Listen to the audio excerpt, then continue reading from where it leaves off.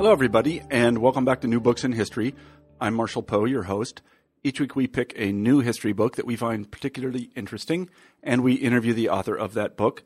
This week I'm happy to say we have Dave Shearer on the show, and we'll be talking about his new book, Policing Stalin's Socialism, Repression and Social Order in the Soviet Union, 1924 to 1953. When I was an undergraduate many, many years ago and was studying the Great Terror, as it was then called, we read, if I recall correctly, Roy Medvedev's Let History Judge. We read a memoir or two, probably Into the Whirlwind by Yevgeny Ginsburg. We may have read Robert Conquest's Great Terror. I don't have a clear recollection of these things, but this much I do know, having read Dave Shearer's book, we have learned a lot since then, because the picture of the great purges, as Dave calls it, that emerges from Policing Stalin's Socialism is very different from the one that is presented in those, what should now be seen as early attempts to understand the mass killings in the Soviet Union in the period 1937 to 38. Dave has scoured all the archives, and he has discovered some quite remarkable things about the origins of the Great Purges, things that will turn much of the received historiography on its head. I really enjoyed talking to Dave today, and I hope that you enjoy the interview. Here it is. Hi, Dave.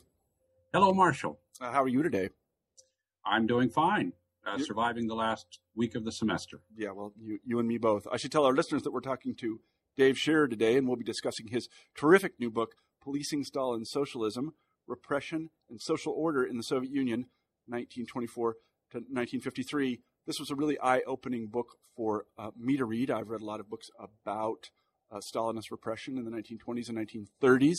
And this one, unlike many of them I have read, actually has something quite new to say. We'll talk about that in the course of the interview, and I think that all of the listeners will find it very enlightening. But Dave, why don't we begin the interview by having you tell us a little bit about yourself?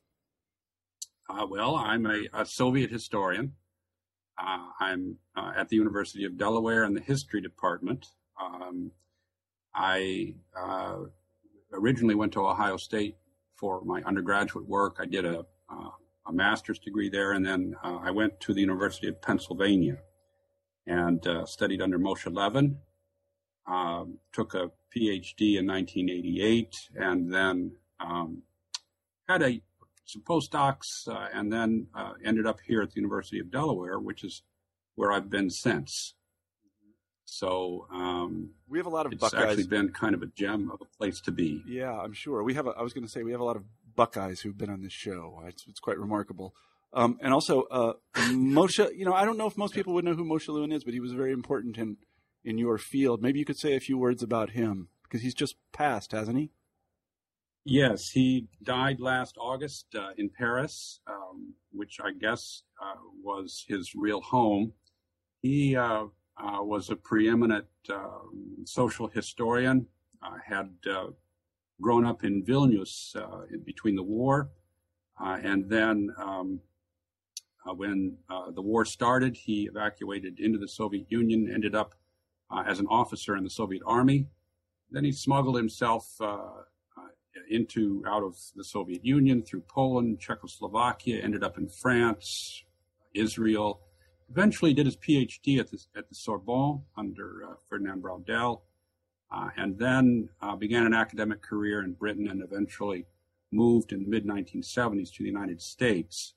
And as I say, he was one of the pioneers of social history, I would say, of the Soviet period. And he had a long, distinguished career, and he finally retired, went back to Paris in the last couple of years of his life, and that's where he died.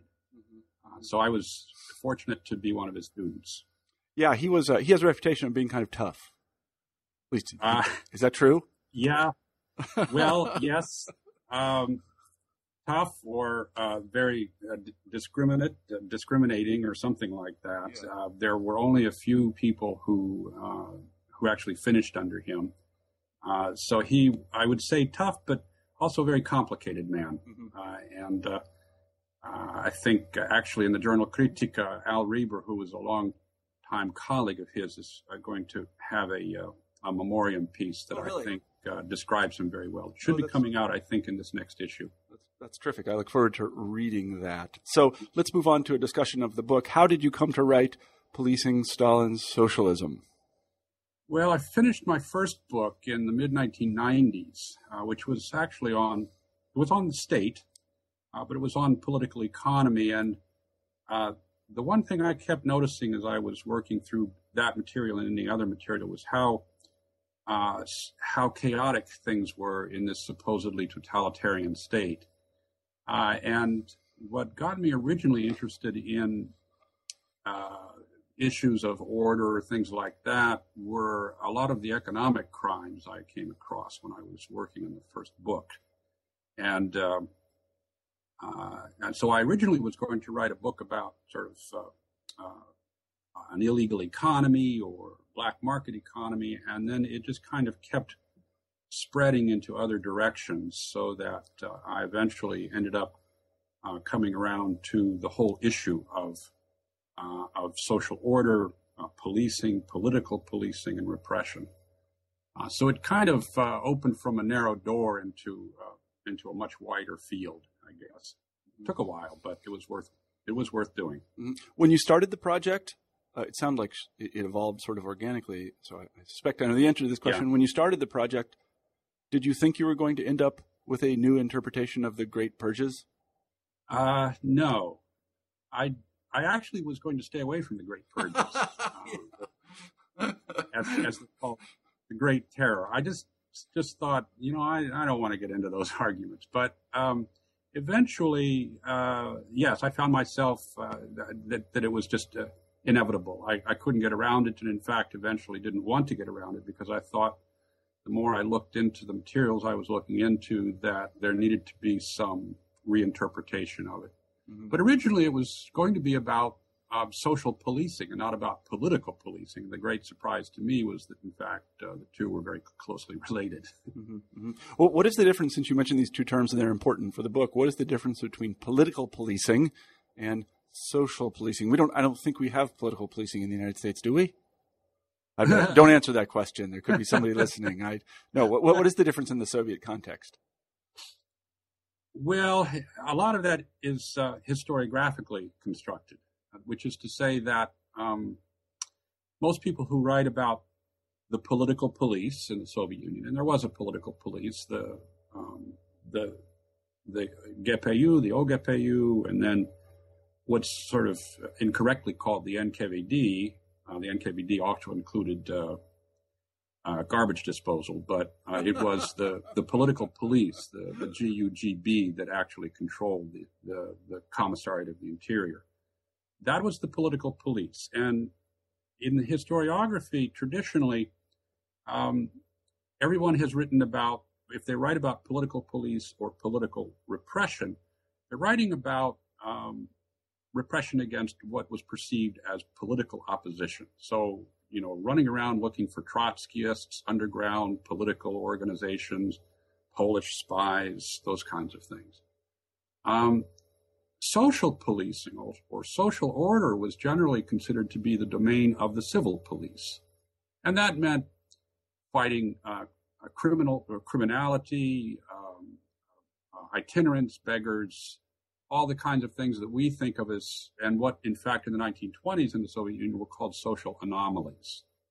And traditionally, historians who write about repression in the Soviet Union focus on what they think of as the political police and what they think of as political repression. And they don't think that the subject covers supposedly issues of social order, criminality, mass migration, those kinds of things.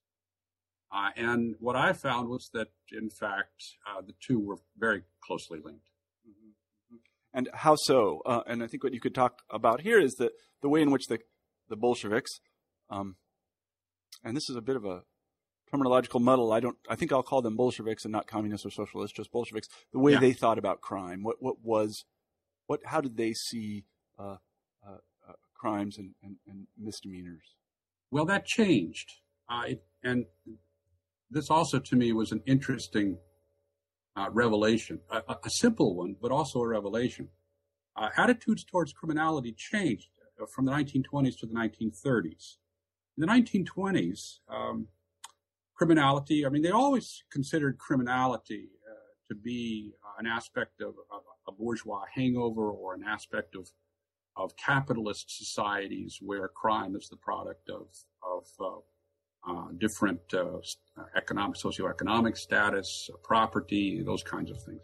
And that within socialism, crime would eventually disappear as equality of opportunity and wealth and prosperity took over.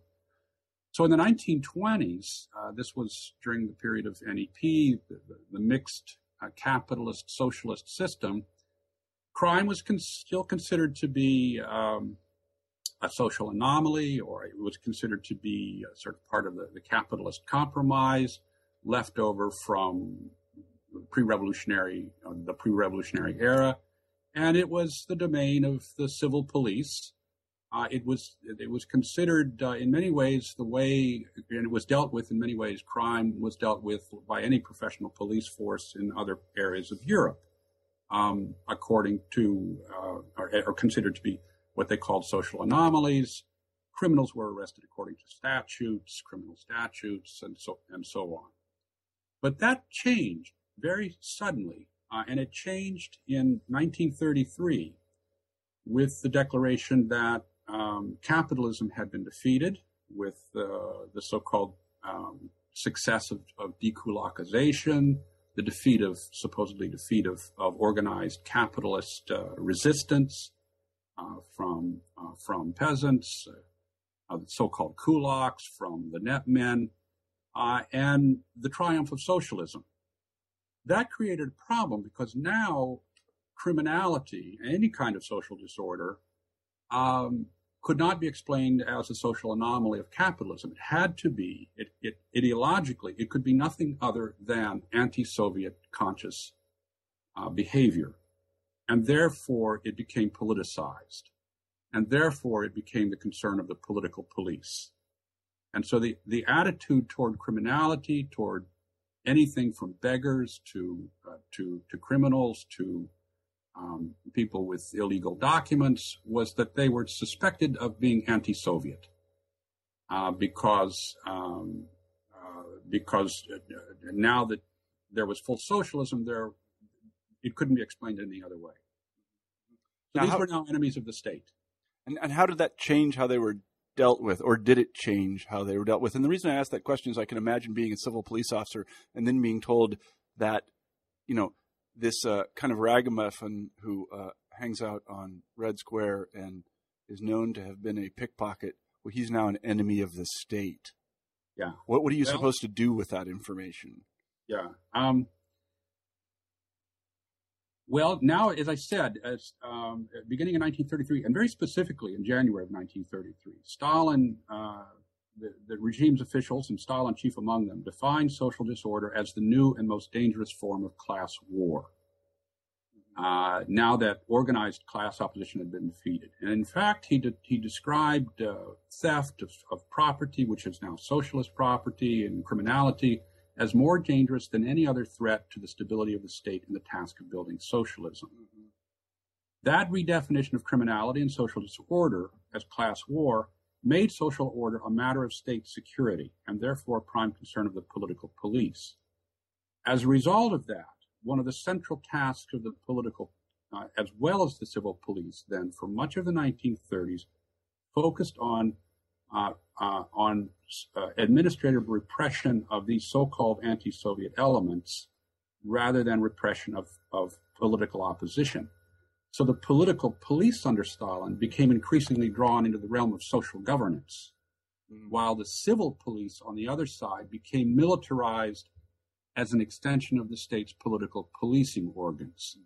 And what that meant specifically was that contrary to the way the civil and political police had been separated in the 1920s, beginning in late 1930, the political police began to take over the operational and then the administrative functioning of the civil police, the militia. This was first done through secret protocols that were not made public until 1932. But in 1932 and 1933, the political police took over the official, or I should say the civil police, became officially, formally subordinated to the political police. And the political police then attempted to restructure the civil police so that the administrative structures and the operational structures would fit into the operational and administrative system of the political police and work as an extension of the political police. And as far as when this happened, there were not only civilian police officials, but high officials who said that this should not happen, that the civil police should not be militarized, that this should not happen under socialism, and they resisted it. They resisted it very strongly. But Stalin, of course, was very interested in having this happen. And so under Genrikh Yagoda, over the course of a number of years, the political police took over the civilian police and attempted to remake them along the disciplinary lines and the operational lines of the political police. It never really worked. But structurally and formally, this is what happened. In terms of ordinary policemen, what did they think? Well, a lot of the police that were hired in the 1930s were brought in from the political police, or they were demobilized army soldiers, and so they were quite happy to. I think they largely bought into this idea. If there was resistance to it at the beginning, and there was, even at the local levels, by the mid-1930s, I think Yagoda had created a policing system that accepted its function and its role within the state. But there are interesting examples in the early 1930s, especially during dekulakization, where the civilian police at local levels refused to engage in the kind of mass repression that the political police wanted them to engage in. Now, let me ask two questions about the politicization of the civil police. Did it change the way in which cases were adjudicated? That's question A. And then B, did it change the penalties that were meted out? And when you're answering question A, that is about adjudication, you mentioned this distinction between administrative procedures and I guess what we call civil procedures. What is that distinction exactly? Well, not so much civil as judicial and extrajudicial, or administrative and judicial. Let me answer B first, because it's the easier answer first. And that is that throughout the 1930s, punishments for what we would consider to be statutory crimes, in fact, increased in severity, both judicial and administratively. What began to occur, especially even in 1932, but especially in 1933 with the beginning of the passport system, the internal documentation system, is that police administrative sentencing boards were set up that included both civilian and political police. And these had the power to arrest citizens and to sentence them for up to 5 years in either camps or colonies or some kind of exile, or simply to deport them and forbid them to live in certain areas of the country. And they could do this under administrative laws. They could do it without a trial, without the person being brought up on a criminal statute. They could do it under these kind of broad categories of laws that referred to what were called antisocial elements. Mm-hmm. So these political administrative boards, which became known as Troika, began to work in the early 1930s, and as the civil courts, the judicial courts, were so packed with cases, more and more cases were simply sent to these administrative boards, so that by 1933, 1934, these civilian boards were taking in and looking at cases that were far beyond their original jurisdiction of, say, residence violations and things like this. And in fact, they became a major way that citizens were repressed.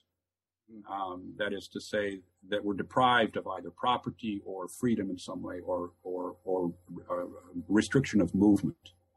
And then, of course, in 1934, supposedly with the creation of the Commissariat of Internal Affairs, these troiki supposedly were supposed to be stopped, and the political troiki were. But one of the things that I found that was startling to me is that within several months, the administrative police boards were working again, and they worked all through the 1930s, and they essentially sentenced political as well as, or they sentenced people for up to 5 years for any number of crimes, or even being in the wrong place at the wrong time without documents.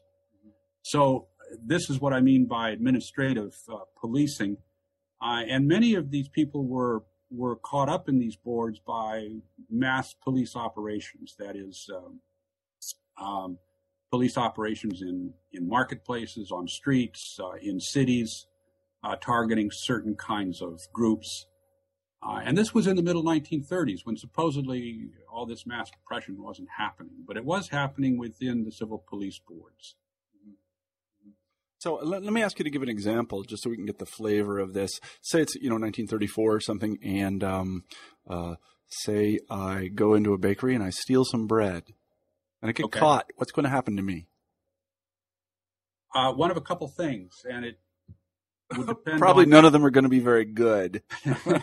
Well, it depended on the particular circumstances, but you could either be arrested and charged. You could be charged in that case with a statutory crime, theft, and you could be sentenced through a regular judicial court, or you could be taken before an administrative police board and sentenced as, or tried and sentenced as a socially dangerous element, and that wouldn't require any court procedure or evidence other than someone saying that he stole the bread, or you would say I stole the bread, and you could be sentenced administratively that way.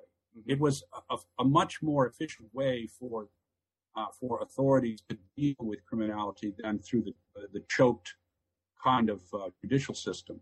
And the political police had actually encouraged both civil and political police to use these boards, because Jagoda thought that the judicial system was too weak and too liberal.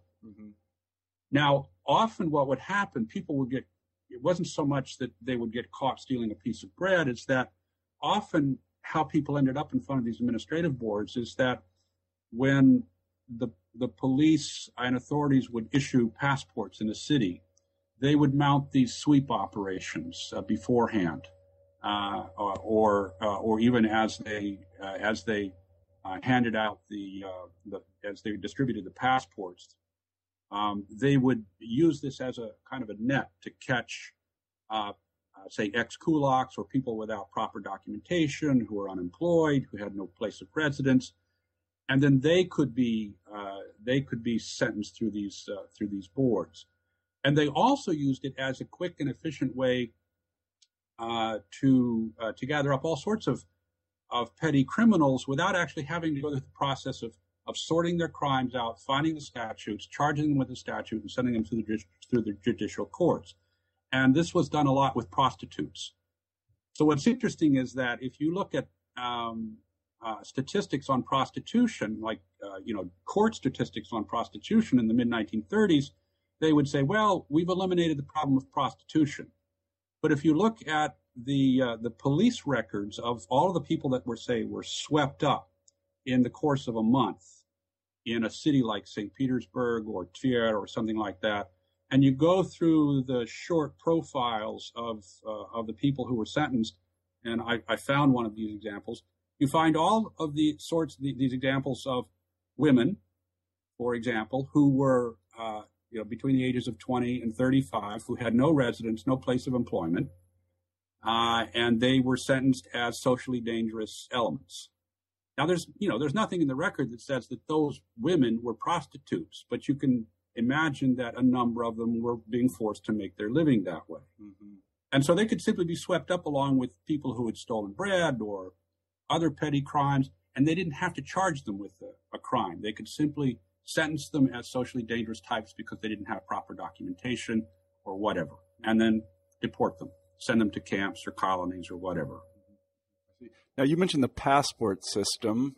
Right. We don't have a passport system in the United States, I think, although they ask a lot for our driver's license. I pity the poor person who doesn't have one. So what is the passport system exactly? Well, John Ashcroft wanted to implement it. You may remember that. And when he made that announcement, I thought, oh boy, here we go again. The internal passport system was actually a system that many European countries used at the time and still do. Essentially, it's a document that has your name and your place of residence and other kinds of information on it, and that identifies you. And that internal passport, it's like an internal passport, is issued to you on the basis of other proof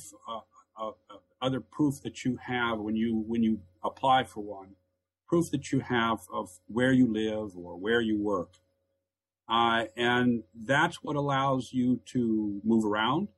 It's what allows you to gain work. It's also the thing that police can ask for at any time, and of course. This was true in the Soviet Union, and actually it's still true for example, in France. A policeman can walk up to you, and this is still true in Russia, and it was true in the 1930s. A policeman can walk up to you and ask you for your documents, which is illegal in the United States, even though unless there's suspicion. And so you always had to have your internal passport, and if you didn't, you could be subject at least to a fine. Or possibly to detention or other kinds of things. Mm-hmm. And for a time, there was a passport system under the Tsarist regime as well. And for a time in the 1920s, the Soviets did not issue a single passport system because they associated it with Tsarist repression. But beginning in the early 1930s, because for a number of reasons, they came to the conclusion that they needed one.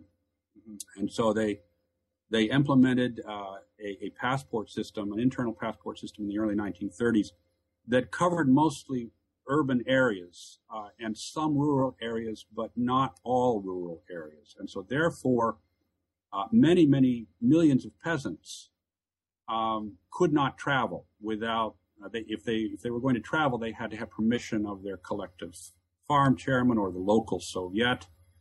Because they did not have internal passports. Mm-hmm. So internal passports was a way of monitoring the urban populations and the movement of populations within the country. Mm-hmm. Mm-hmm. I see. So how did the police use the internal passport system to their benefit and that of the regime? First of all, as I say, these passports would have certain information in them, written into them. And actually, I came across the interesting debates in the early 1930s among police officials about what information they should or should not require in those passports. And there are some interesting examples, but essentially what came to be is that your nationality was listed and your social status was listed. And that was key because you could be identified as a worker, you could be identified as a kolkhoznik, or you could be identified as an artisan or by some occupation or by social background. And within the passport system, the police, in their catalogs, supposedly the way the system was supposed to work is that when you applied for your passport, they took all this information, they give you the passport with this information in it, And then the police in their catalog kept information about any crimes that you committed, convictions, where you could or could not live, various kinds of restrictions, various kinds of suspicions, and these could supposedly be cross-checked with other police. So it turned into a system not only of population migration control, but also of mass social surveillance. Mm-hmm. Mm-hmm. And that's what, and then it was on the basis of that Jagoda believed that they could really begin to tackle the problem of social order. Rather than going around and arresting people for crimes that they had committed, what police supposedly could do was monitor the population through these passports, and by controlling the passports were associated with your place of residence. So wherever you resided, you had to register your passport, and that way police could supposedly identify how many of what kind of social categories were living in their towns or in their areas, and they could keep an eye on these people if they were under some kind of suspicious category. Mm-hmm. Or, on the other hand, when they would, say, make a sweep of train stations or trains or markets or squares and surround them and then sort of start collecting all the documents from the people, they could catch the supposed criminals who don't have the documents, who shouldn't be there, who don't have passports or have false passports. They can catch them before they actually commit crimes. Mm-hmm. Mm-hmm. So this was supposed to be a scientific way of preventive policing and social surveillance within the country. Mm-hmm. Let me ask what may seem to be a trivial question, but I think it's important. How did they keep all this information without computers? How did they do it? I have a long chapter in the book that some people may find boring, but I find fascinating, and it really details exactly what information they kept and how they kept it. They kept all sorts of different kinds of catalogs. The passport catalog was only one, and that was kept by both the civilian police and the political police had access to it. But the political police, as well as the civilian police, had other catalog systems. The passport system was supposed to be sort of the central key system that tied all of the other catalog systems together through cross-referencing. So what they had was in each city, and then there would be passport catalogs and residence catalogs for each city or each town or each region or county, and then in major cities in the provincial areas, there would be passport catalogs that would replicate or that would concentrate all the information from the local catalogs, and then there would be catalogs at the republic level that would replicate the information from the regional level, and then again at the central level. What they did was they used cards, essentially, something like a 3x5 or 4x6 card, and they would register the person's name and all the information that would be in the passport, and then there would be notations that they would either write on the back, or supposedly what they were supposed to do was have certain kind of holes that they could punch or corners that they could tear off that would indicate certain kind of social status or crime. So that then you could lift up the cards and you could take like a long, thin rod and stick it through all the holes, and you'd come up with all of the cards in your card catalog that of people who had been convicted for, say, the second time for theft of socialist property, and so they would keep these card catalogs. So my view is that they would supposedly look like those old computer punch cards, back in the 1970s. Yeah. Maybe not quite as neatly punched with holes, but essentially they would have these kind of cards.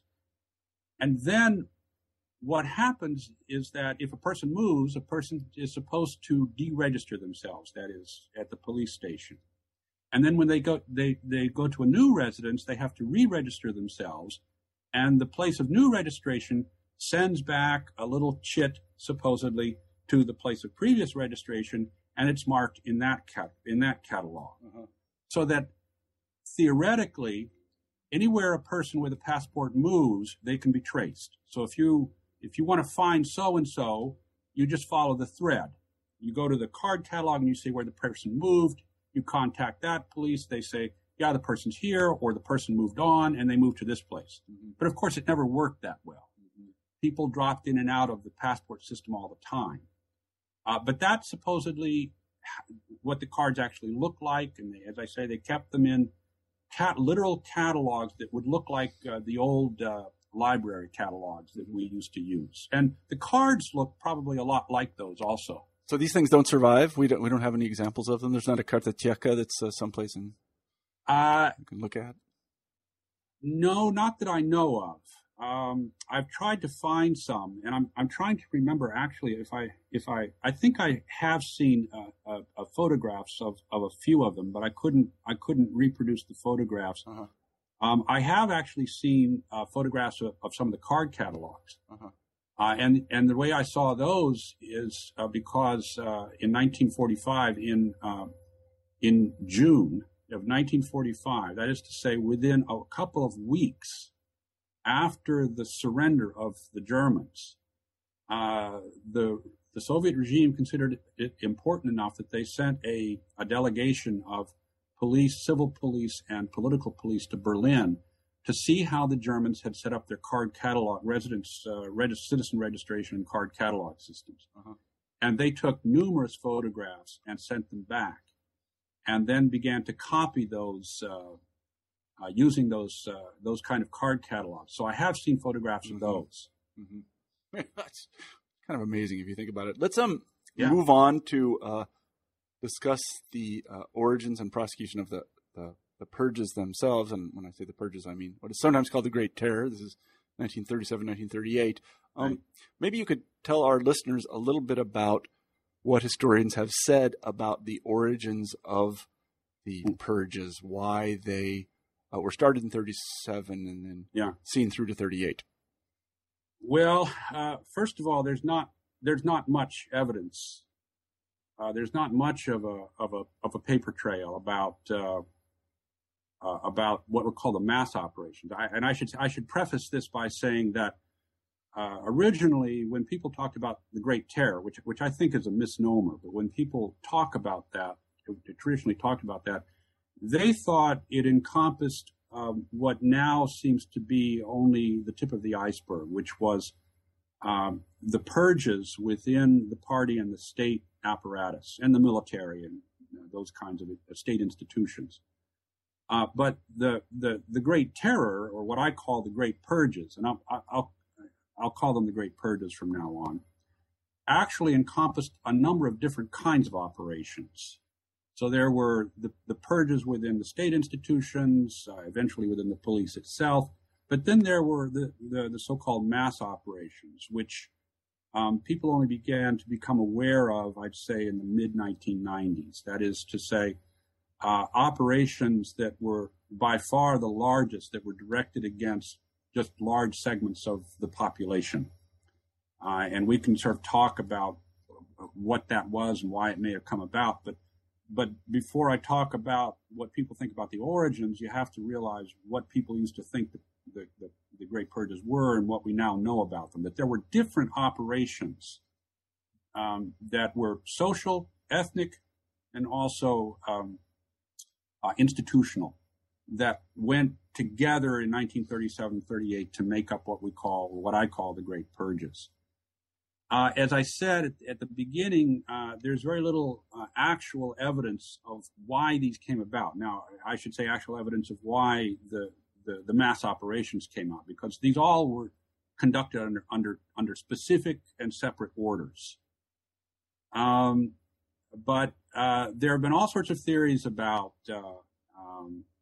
Well, first of all, I think pretty much everyone agrees that the origins were fairly sudden. If you look at the mass repression of, say, dekulakization of the mass repression of peasants in the early 1930s, there was a very public and campaign building up to the repressions in an attempt to sort of bring the public into participation in the regime's effort to repress resistant peasants to land nationalization. In 1937, there was almost no warning. There was certainly no real public propaganda campaign that as a preface to the mass operations. They seem to have begun rather suddenly in the summer of 1937, and so a lot of the discussion about the origins of the mass social repressions is fairly speculative, and it's focused on everything from pure irrationality and paranoia to considerations of the fear by the Stalinist regime that, in fact, they might be overthrown by a mass public a movement, especially since by 1937 they had a new constitution and they were going to have elections to a new Supreme Soviet, a new sort of federal Congress. And some historians argue that the Stalinists were so afraid that many people would vote against the regime that they began these mass social operations in order to get rid of people that they felt were going to oppose the regime. And then others have argued that, and there are some other perhaps internal issues as well. But I'd say the electoral campaigns are crucial there. Others have argued that the international context was very important. And here I'm thinking in particular of Ilya Kiyevnyuk, who, the Russian historian, who at least found some indirect evidence that Stalin's reading of the Spanish Civil War and the fall of Madrid made him frightened of what might happen if the Soviet Union were invaded, which seemed to be a realistic possibility by 1937, of what might happen if disgruntled groups within the country were to rise up in rebellion should there be an invasion. And so I'd say those are sort of the two main arguments about the origins of the mass operations, whether they were motivated by internal considerations or external considerations. And as I say, the argument probably will go on and on and on. My feeling is that it's obviously a combination of both. But the crucial question, to my mind, the historical question, that a lot of the internal explanations, and I should say one more internal explanation is this argument of social engineering, that Stalin sort of finally decided that it was time to settle all of these questions about, kulaks running around and criminal elements, and so he decided to do that in one big sort of social engineering purge. But the problem, to me, the historical problem, is to understand why Stalin decided to handle these various problems the way he did and when he did. Why in the summer of 1937 he suddenly decided to deal with criminal elements, to deal with escaped kulaks and peasants and other supposedly anti-Soviet elements in a sudden, intensive, and murderous way, when in fact up until then the police had been dealing with these groups in different ways. And then suddenly in 1937, Stalin changed that. And it seems to me that that's the key historical question. And as far as I can tell, the only real plausible, and it's indirect, but the only real plausible argument seems to me to have to do with the international context and with the context of a war scare and the fear of the so-called fifth column uprisings. Mm-hmm. And I think there's some good indications to that effect. Stalin concocted this idea, and the political police repeated it. Local party officials repeated it, that what they feared was going to happen was that several dangers were going to come together. There had been the danger of supposedly Trotskyist and anti-Soviet political groups in opposition, and then there had and their connection with foreign spies and all of that. And then on the other hand, there was a separate issue, this issue of anti-Soviet elements and social order that the police had been dealing with in a different way throughout the 1930s. By the summer of 1937, it's clear Yezhov began talking this way, other people began talking this way, and Stalin, in some of his comments, you begin to get the idea that what Stalin saw might happen was that those dangers would come together, that the political oppositionists would begin to agitate among the socially disaffected groups to organize mass resistance once an invasion started. And so that, to me, is what kind of holds all of the elements of the purges together, that holds the political purges, the institutional purges, and the mass social purges together. Mm-hmm. It's why they all happen within the same period of time, it seems to me. Mm-hmm. So that's my take on it, anyway. Well, it's mine too. Now that you said it, no. Good. Glad you're on board. Yeah. So, granting that the thing we call we are calling the Great Purges are really 3 or 4 different things. Mm-hmm. How were how was the arrest and then dispatch, let's put it that way, of the people involved? How was it handled in the mass operations? Yes. Well, again, this is where a lot of the card cataloging came into play. When the Politburo sent out the order that the political police should prepare for mass social purging, they required the local both party and police organs within a very short period of time. I mean, they required this within a week or so to send numbers, that is, numbers of socially dangerous elements to Moscow under certain categories. And they had to do this within a week. And and so obviously what they did was they went to their catalogs, and they started counting. In their arrest catalogs, their passport catalogs, their suspicious persons catalogs, their surveillance catalogs, their informant catalogs, and they put these numbers together and they sent them to Moscow. And then this process of negotiation began. Certain leaders within localities wanted to expand the number of categories to get rid of certain groups. And the central, either Stalin or Yezhov, and usually it was Stalin, through Yezhov would say yes or no, but it was largely through going to their catalog system that they accumulated the initial numbers of people who would be arrested, and either those who would be shot as especially dangerous or those who would be sent to camps or colonies or prisons as less dangerous, but nonetheless dangerous. Mm-hmm. So the answer to your question is that's where the catalog system came in. And that's the basis on which, in the initial phases of the mass operations, that's the basis, I think, on which they made arrests. Mm-hmm. Are these is this the origin of the quotas we hear so much about? Yes. Yes. And there are, there's that evidence, and then there's also anecdotal evidence that in investigations after the fact, after the purges ended, where and I should say the civil police were very deeply involved in this. It wasn't just the political police, but the civil police also, especially in urban areas where the mass operations tend to be not of escaped kulaks or people like that in the countryside, but in the cities it was of socially marginal elements, and so.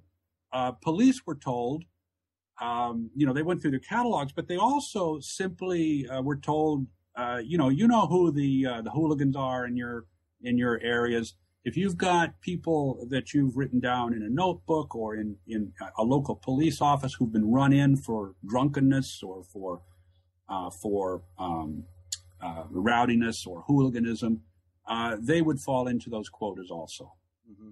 And so, yes, these were the origins of the initial quotas. Mm-hmm. And then once the people were, who actually did the arresting, and once they were arrested, what happened to them? Well, I think there used to be confusion about that, but I think it is becoming clearer.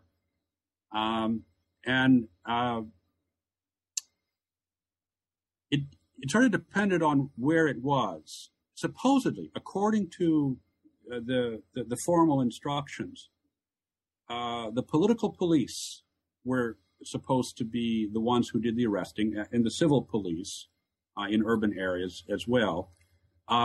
And they were supposed to be brought in. They were supposed to be arrested under a charge. They were supposed to be interrogated. They were supposedly to be brought before the troika, the police, the arrest boards. And these now were special boards, not just the police boards, but the special purge boards. They could actually be brought before either one, either before the mass operational boards or before the police boards that had been operating all through the 1930s, depending on how dangerous they were considered. So they would be brought before those boards. They would be, they could say what they wanted to say, and then usually they would be sentenced. But in fact, and in certain areas where the quotas weren't high or the police were lazy, they did things, they could do things pretty much the way they were supposed to do it. But in a lot of areas, there was so much pressure that this system became extremely chaotic, to the point where they were under so much pressure to bring in numbers of people and increasing numbers of people that they started simply hauling people in from marketplaces, and they didn't have enough trucks, and so they started borrowing trucks from state institutions. They didn't have enough clerical staff to write up the arrest procedures and warrants, and so they brought in school teachers and civil servants, and then the numbers of people built up to be shot so much that they started bringing in the civil police and even party members and sometimes Komsomol members to operate, to work in the firing squads, and so as I say, it became a very chaotic process. And in some places, what they would do, I describe this in the book, that they would actually separate the different elements of the arrest and the whole procedure. It kind of industrialize it in a sense, that they would bring in a number of people, simply put them in cells, and then in other places, either in the same building or somewhere else, officers would have lists of names. They would say bring in civil police or other clerical staff, and they would simply write up all these accusations. And they were actually told, don't write the same thing all the time, vary it a little bit, use different kinds of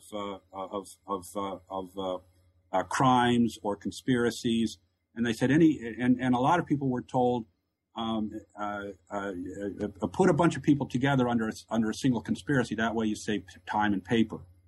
And so these people would do the writing process, and then the troika would simply pass sentence on people and sign the sentences, even sometimes after groups of people were sent out and shot. So it's like a division of labor in which except that one part of the different processes were separate from each other. Mm-hmm. So people who were, for example, brought into the cells may or may not have actually stood in front of a troika. They may or may not have even known what they were being charged with. They might have been sent somewhere, or they might have simply been taken out and shot without knowing why they were being shot or having been interrogated or anything. And interrogation is another thing that I think started to go by the wayside because they simply didn't have enough time mm-hmm. to interrogate all these prisoners. And so often what they would do, if they adhered to the procedure at all, what they would do is they would have prisoners that were actually, working in exchange for staying alive or whatever, extra rations, who were working with the police, who would be in the cells, and they would say to a bunch of people, look, they just need, if you just confess to a conspiracy, they'll let us all go.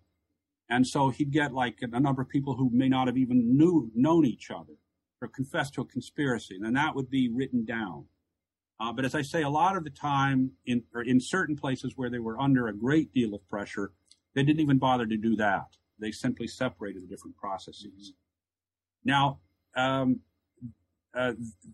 this I describe in my book. Now there is one other historian who takes issue with this. It thinks that the process was far more orderly, but I'm not sure it was. I think it may have been in certain places, but there were certain areas that were under such intense pressure to fulfill quotas so fast that they simply had no other choice but to engage in this extremely chaotic kind of situation. Mm-hmm. How were the executions carried out, and who carried them out, and what happened to the bodies? Usually, actually, there are instructions about that also. At first, many of them were carried out in the courtyard of the prisons or wherever, the warehouses or wherever that they were using for prisons, because the local prison would get too full. And then Yezhov started sending around memos saying they shouldn't do that because often these were within or could be the shots could be heard within the city limits, and it might disturb people. And also it would spread panic among the prisoners. And so what they started doing, they were told often to find remote areas, either in the forest or in some cases they would use actual NKVD land. Either the NKVD, had its own system of farms and things like that. So often there would be like a barracks or a camp or some kind of farm or some kind of ground that the NKVD could control somewhere out of a town, out of a city, and they would take the people there usually at night. And I don't know if they actually dug the trenches or didn't dig the trenches, but they would shoot them there and then fill in the trenches. There are a number of these sites that have been excavated. One, a very famous site in a regional area slightly south of Moscow, called Butova, and there's a book that shows the archaeological excavation, and what's sort of grimly interesting is that the Soviets were much more messy about mass executions than the Germans were. They did not generally take the people's clothing. They didn't extract gold. They weren't systematic about looting the bodies. They just simply shot them. And so in the excavation site, one sees pieces of bodies, bits of parts of clothing, pots and pans and other things. They would also use things like, taking groups of prisoners to a bathhouse, supposedly for a bath before deportation, and then surrounding the bathhouse and would fire into it. Who did the executing? Well, certainly the high political police, but I'm convinced also that the civilian police were mobilized into this because they simply didn't have enough political police to carry out all the executions. How widespread, as I say, the civil police were certainly deeply involved in the repressions. How much they were actually used for in the execution squads, I can't really say. They weren't supposed to be used. And there's some evidence that some police commanders tried to get their police officers out of these execution squads. But I think that if you were requisitioned to do it, they did it. Uh-huh. What they thought about it, who knows? Mm-hmm. I don't know. Mm-hmm. There are these stories of, for example, the head of the Leningrad political police, who was a high official. He didn't have to mess his hands up with executions, but he did. He personally executed thousands of people. and they would shoot them. Mm-hmm. They would shoot them with pistols, rifles, whatever they had. Mm-hmm. Mm-hmm. We're almost out of time, but I want to ask one final question about the book itself, and that is the purges ended in 1938, the Great Purges. Did the repression continue? And if it did continue, was it of a different sort or the same sort? And I'm primarily interested in the period after the war ended to 1953. Well, the mass social repressions did not continue. Ethnic repressions did, and in fact, ethnic repressions began in the mid-1930s, escalated through the nationality campaigns of the late 30s, and then in the war became even more extensive. After the war, within the 1939 borders, no, the regime no longer engaged in the kind of mass social repression that they did in the 1930s. Mainly, I think, because they believed that there was no longer a political danger from socially alien groups. So within the 1939 borders, there continued to be mass repression, but it was not mass repression by political police. It was by ordinary police and courts, mainly for issues of a statutory a violation, and especially labor law violation. And millions of people were repressed in that sense. Mm-hmm. But the kind of mass operations of the Great Purges, social operations, did not continue after the war, except in the new territories. Mm-hmm. In the new territories, in the newly occupied territories, they engaged in both political and mass social repression in much the same way, using much the same, almost exactly the same kind of wording as in the orders of the mass purges from the late 1930s.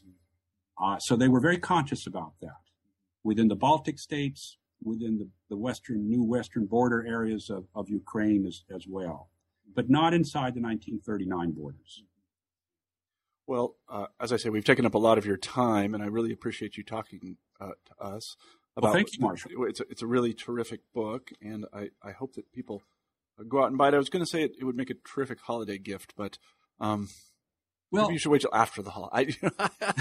Actually, I please encourage people to each buy at least 10 copies for their relatives. Yes, I will. So yes, go out and buy 10 copies for each of your relatives, 10 copies for each of your relatives, and that we should. So, Dave, we have a traditional final question on New Books in History, and it is, what are you working on now? What is your next project?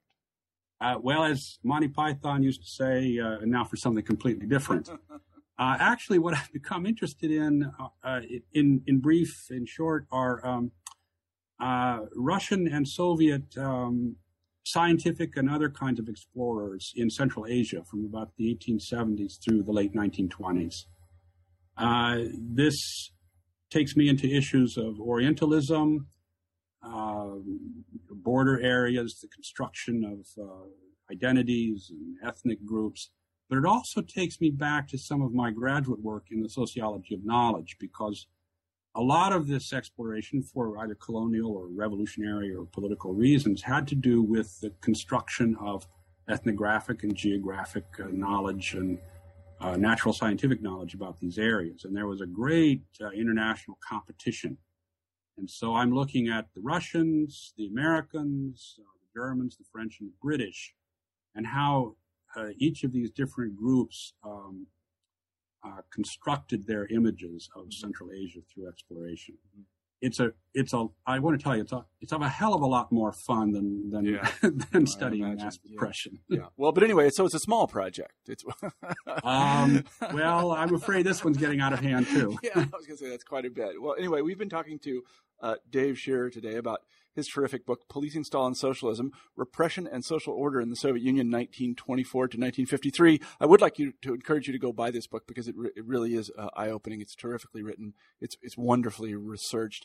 And I really think that there's a lot of, I don't like the word revisionist, but there are a lot of things that even if you know a lot about, you think you know a lot about the Soviet Union in the 1920s, 1930s, you should read this book, because probably many of the things that you think you know, you don't know. At least that was the case with me. So anyway, thanks, Dave, for being on the show. Thank you for having me. All right. Bye-bye. You've been listening to an interview with Dave Shearer about his new book, Policing Stalin's Socialism, Repression and Social Order in the Soviet Union, 1924 to 1953. I'm Marshall Poe, the host of New Books in History. I hope you have a great week.